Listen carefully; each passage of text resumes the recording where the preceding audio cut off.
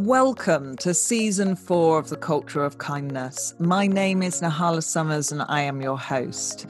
A culture of kindness is based on the idea that by bringing kindness into leadership, we reduce stress, anxiety, make happier workplaces, and in turn improve the bottom line for any organisation or institution. It is a book, leadership program, accreditation, and of course, this wonderful podcast. Kindness has been my life's work since I founded the social movement for kindness back in 2012 called Sunshine People. And it has kept me interested on what people have to say on the complexities of kindness ever since. The guest lineup is exceptional, from politicians to social media influencers, best-selling authors to BBC presenters, an eclectic mix of people who all have completely different views on kindness, how we get it, and where the world is currently at.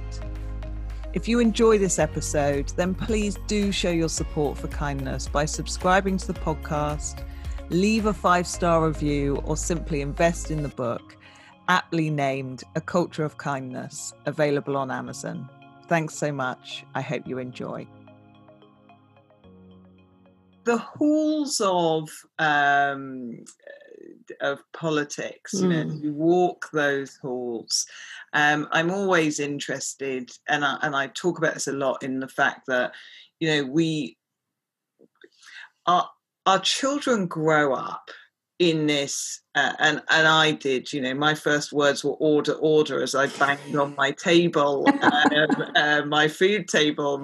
To my mum's horror, it was playing on the radio every day, and it was just the first Fantastic. word I came out with, which says a lot about the way I turned out, I think. But so, we have this way that we grow up with, this is how we resolve things. We shout each other down. I say my thing. I'm right, you're wrong. Yeah. And then the next person stands up, says, I'm right, you're wrong. Yeah. And that's what we understand to be a way to resolve issues. Does that, is that the way that the very heart of our government is, or is that just something that we see on television that's a show, and something that isn't how it is? Yeah. So I've seen this from two sides, I guess. So I've seen it from when I was an official, a civil servant, and I've seen it now trying to get into politics.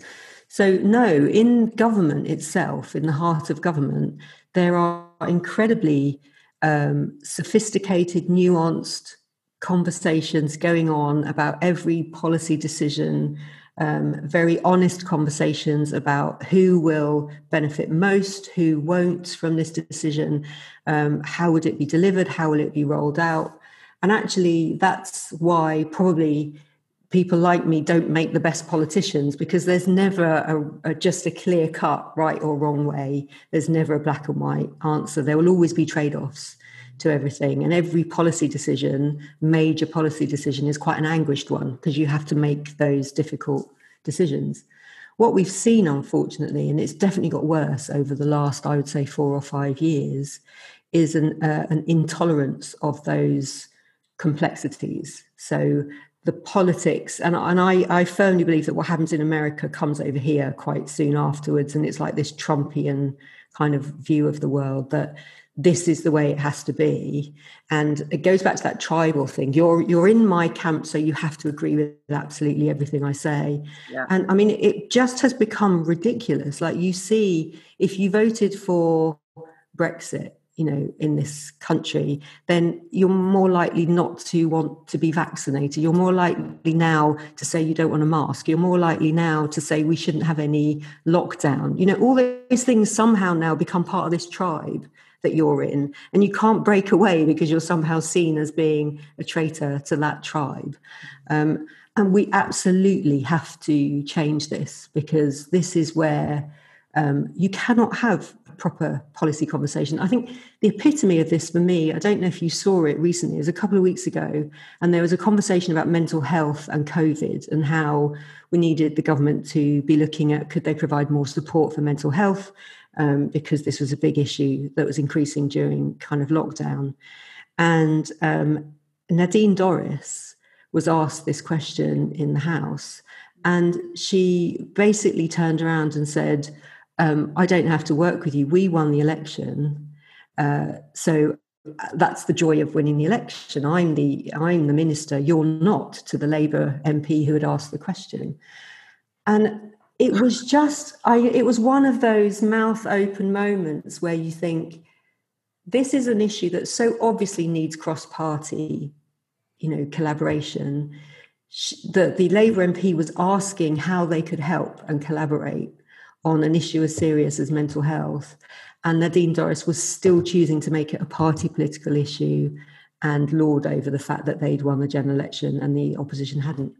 And I thought that's just that's as low as it gets, really, in terms of showing how our very tribal politics lets us down as a country.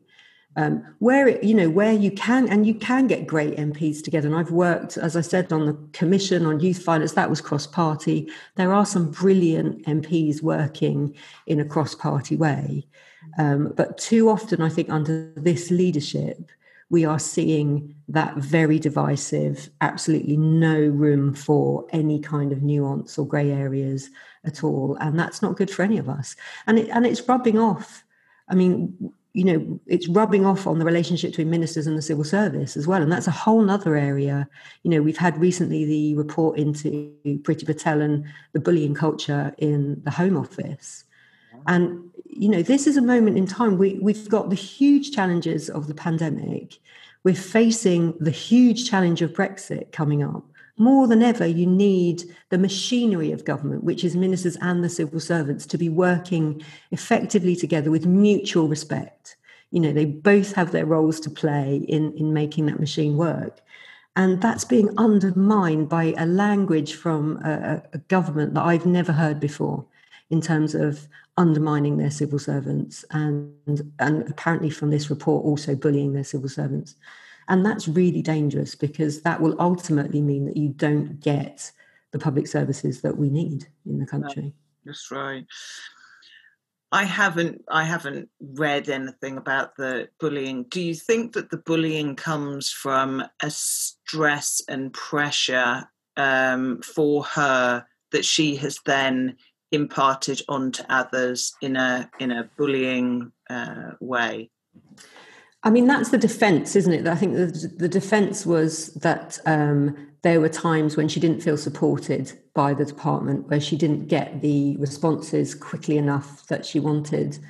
My answer to that is no organisation is perfect, and every organisation needs to improve. There are ways that you do that with your workforce that do not involve bullying from the top. And, when I was in the civil service, I worked with some amazing leaders who led through the most stressful times. They led through foot and mouth. They led through conflict. They led through wars, literal kind of conflict periods. And they didn't bully staff around them. And they were under huge pressure, massively stressful positions, huge responsibility. Prime ministers have not bullied, and they've been carrying the weight of the country on their shoulder. So I never feel that that's a good excuse. There is no excuse. There is no excuse for bullying. If somebody is under that much pressure that they don't feel like they can do the job without resorting to that kind of behaviour, then they need to get help themselves. Yeah. Then they need some development themselves, I think. Yeah, so absolutely.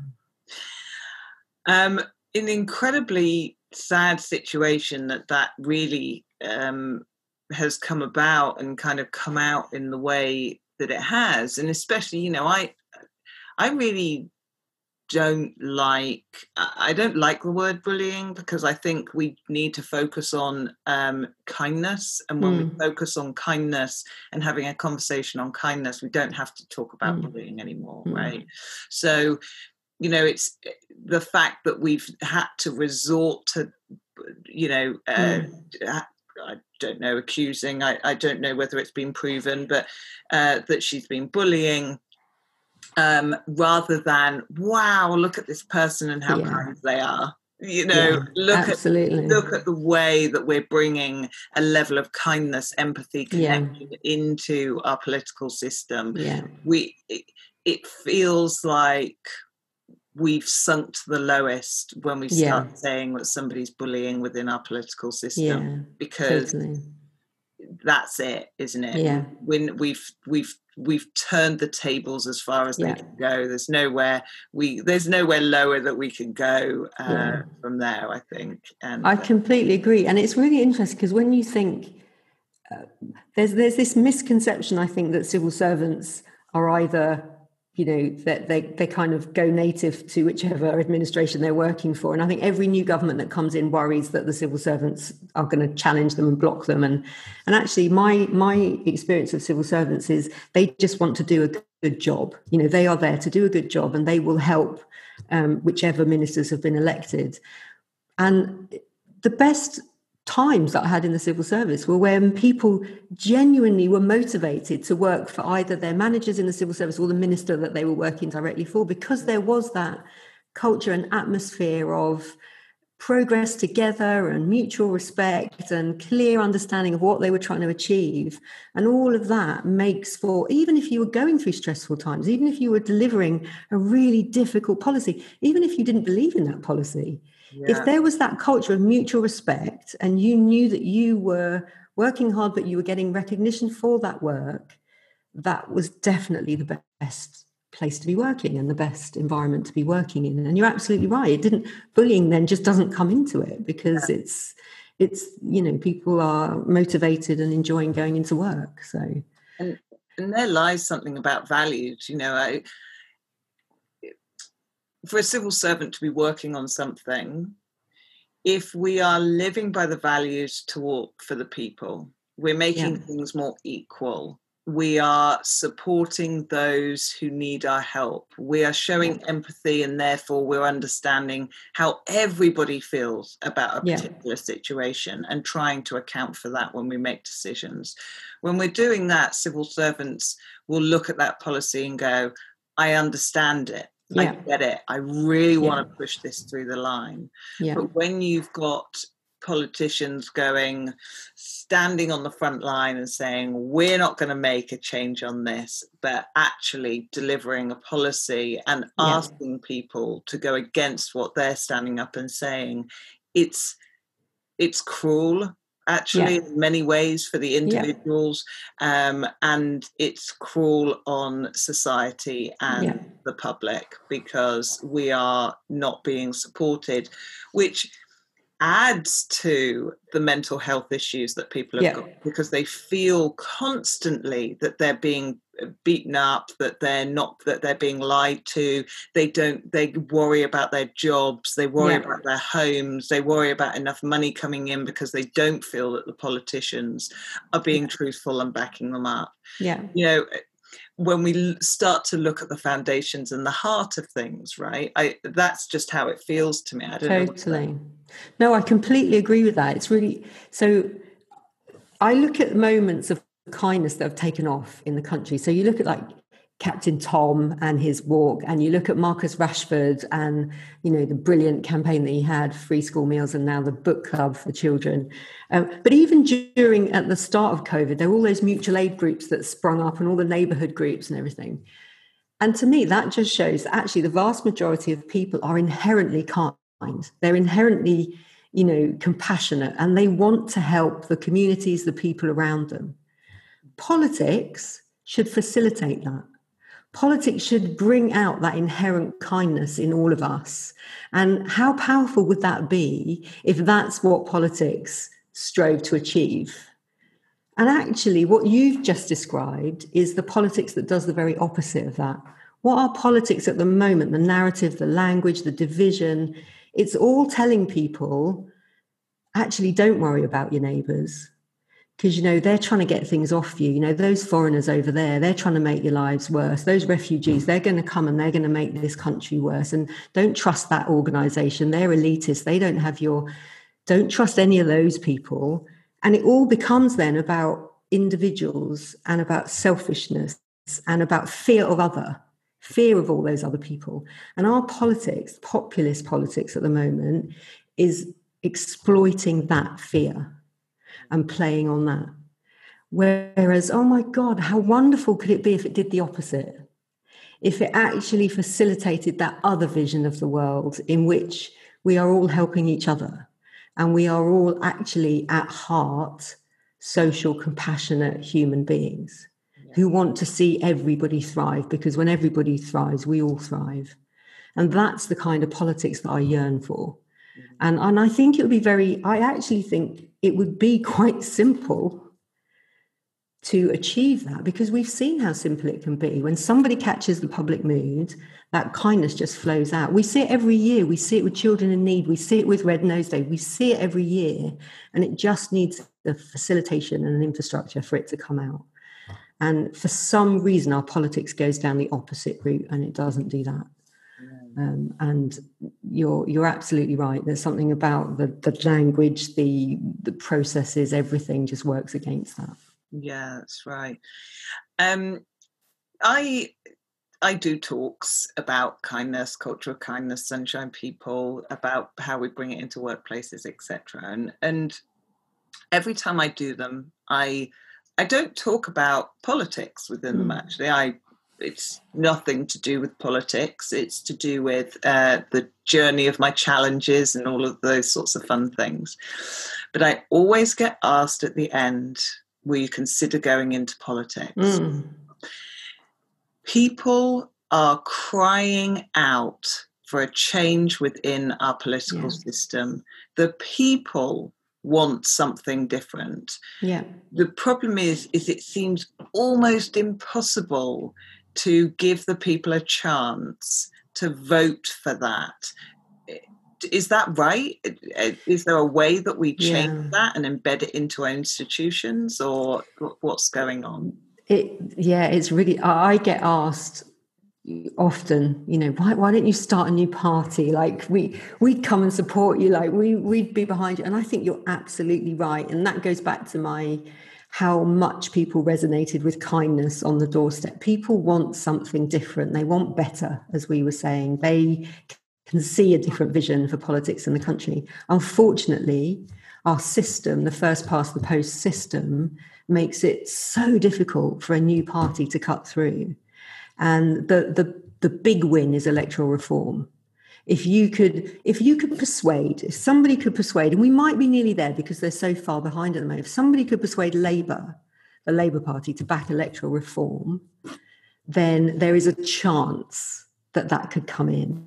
Until then, a new party, it's a David and Goliath. It's such an uphill struggle. I mean, it's not impossible. You saw in France, you know, Macron managed to come from almost nowhere with a new party, although he had a political background. But again, they have a presidential system, so it was different because you're kind of just voting for him in the first instance, and then the party en marche took root.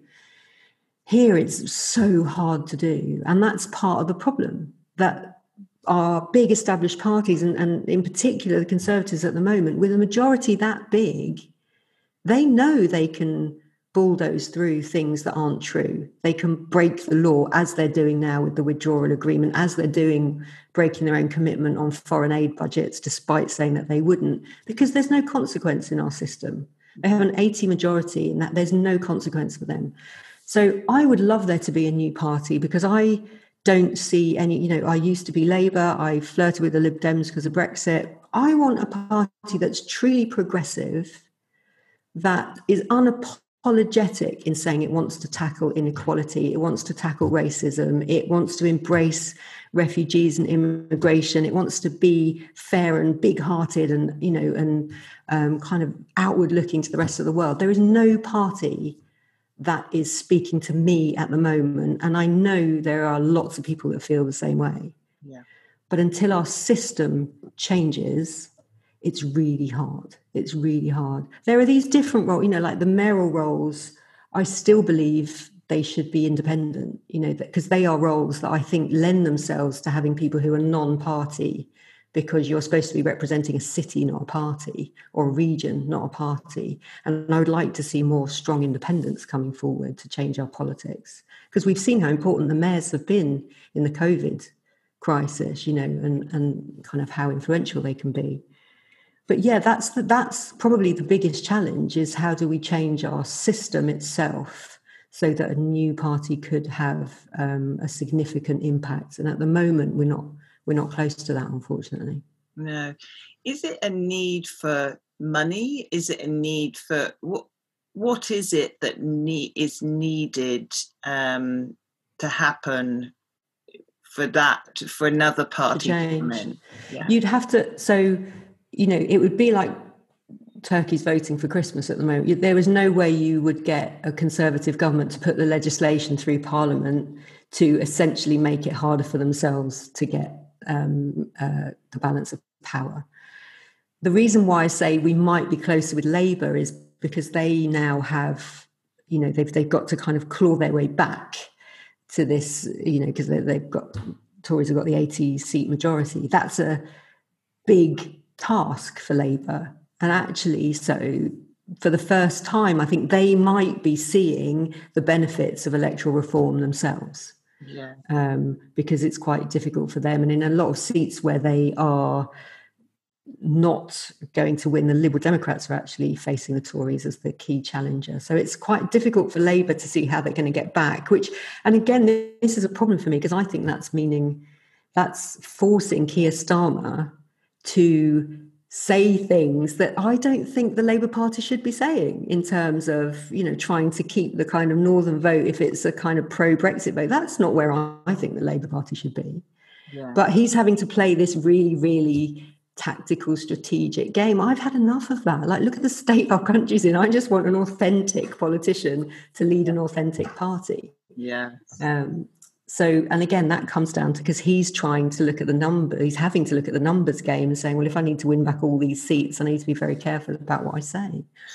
It's interesting, though, because one of the things that I did like was that we weren't going to end up in an argument. He said, I'm supporting the Prime Minister, we need to move forward. And whatever that was, whether it was tactical or whatever, I thought, actually, at least we're not wasting time having an argument about something. We might agree or disagree with what's going on, but I think shouting at each other and shouting down and just kind of, we'll distract you over here with this argument while all this is going on and as you've highlighted, that's going on a lot, getting a lot of lives. He's leaving it open for that to happen. And there's something about that I have. He's definitely trying to be supportive where it's helpful to be supportive. And not oppose for the sake of opposing. And I think that's his way of saying there is a nicer way of doing politics. There's a kinder, more collaborative way of doing politics. And he's absolutely right on that. You don't want somebody to just be disagreeing. And I would like to see more politicians. When I ran in 2012, in my manifesto, each policy area, at the back of each policy area, I said, I also agree with Ken Livingstone's policy on this, with Boris Johnson's policy on this. And so why would I make up a new one? If we're in agreement on something, let's not pretend we're not, kind of thing. So, and I would like to see a lot more of that, because actually politics, parties are probably in agreement on about 80% of policies, and yet you wouldn't know it at all. And actually it's in the margins that they disagree on a lot of things. That's not quite the same now, because our parties have moved further to the left and right than they had in years. But on a lot of the core issues, there's a lot of agreement across the House. So it's nice to see Keir Starmer doing that, but it's not so nice to see him taking baby steps where I think big leaps need to be taken, and he needs to show some values, I think. And there's also this interesting thing, because I on social media, I get quite, sassy sometimes, I think. And people go to me, well, that's not that. I love that. I get that on social media. Maybe that's not so kind. And I'm like, you can call people out if they're being ridiculous or they're lying. It's not unkind to have a comeback. It's not unkind to call them out. I'll never get personal. I will never get personal. I'll never comment on people's, appearance or anything, things that I really detest. But actually, just because you want a kinder type of politics doesn't mean you roll over and let people say anything that they want to say and you don't kind of fight back. No. And that again, I think, is a myth that you have to be this soft and fluffy person if you want to become. Absolutely, I can tell you that as I bang order. Exactly. I think you and me should start a new party. Let's do this. Absolutely. I'll back you, and I will work straight back at you. Let's do this. Oh gosh, well, I could literally talk to you all day, and I know that the listeners, this is going to be a two-parter. It's just been incredible to talk to you. You've given me a whole load of hope that we can make a difference. There's going to be people signing up to you to say, yes, I'll come and work for you, for sure. Well, maybe we could start a movement, if not a new party, some kind of movement to improve politics or something. Yes, absolutely. So I will end on the final question, although I could ask 1,000 more. What do you see a culture of kindness being to you and our country? So a culture of kindness for me would be when we don't accept day-to-day inequalities as inevitable, when we don't just walk on by, when we don't see a rough sleeper and think, what's led that person to be there and how can we change that? So I think that to me, if we had a society where we don't accept inequality, whether it's race inequality, whether it's LGBT, whether it's class, anything, where we do not accept it as inevitable or the norm, that's when we'll be in a kinder culture.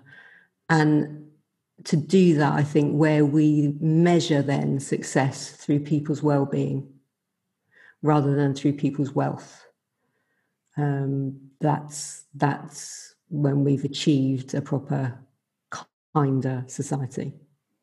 Amazing. Just what an ending. Wow. I'm completely humbled to speak to you today. Thank you so much for your time. It means the world. And I know that people are going to go away more incited and kinder because of this conversation. Thank you so much. Thank you, Nala. Thank you so much. Thank you so much for listening. If you have loved this episode, please do share it with others. Pop on and give a lovely review, but mostly take forwards into your life something that can change someone else's. We are looking for the elusive happiness, and kindness is the action that can get us there.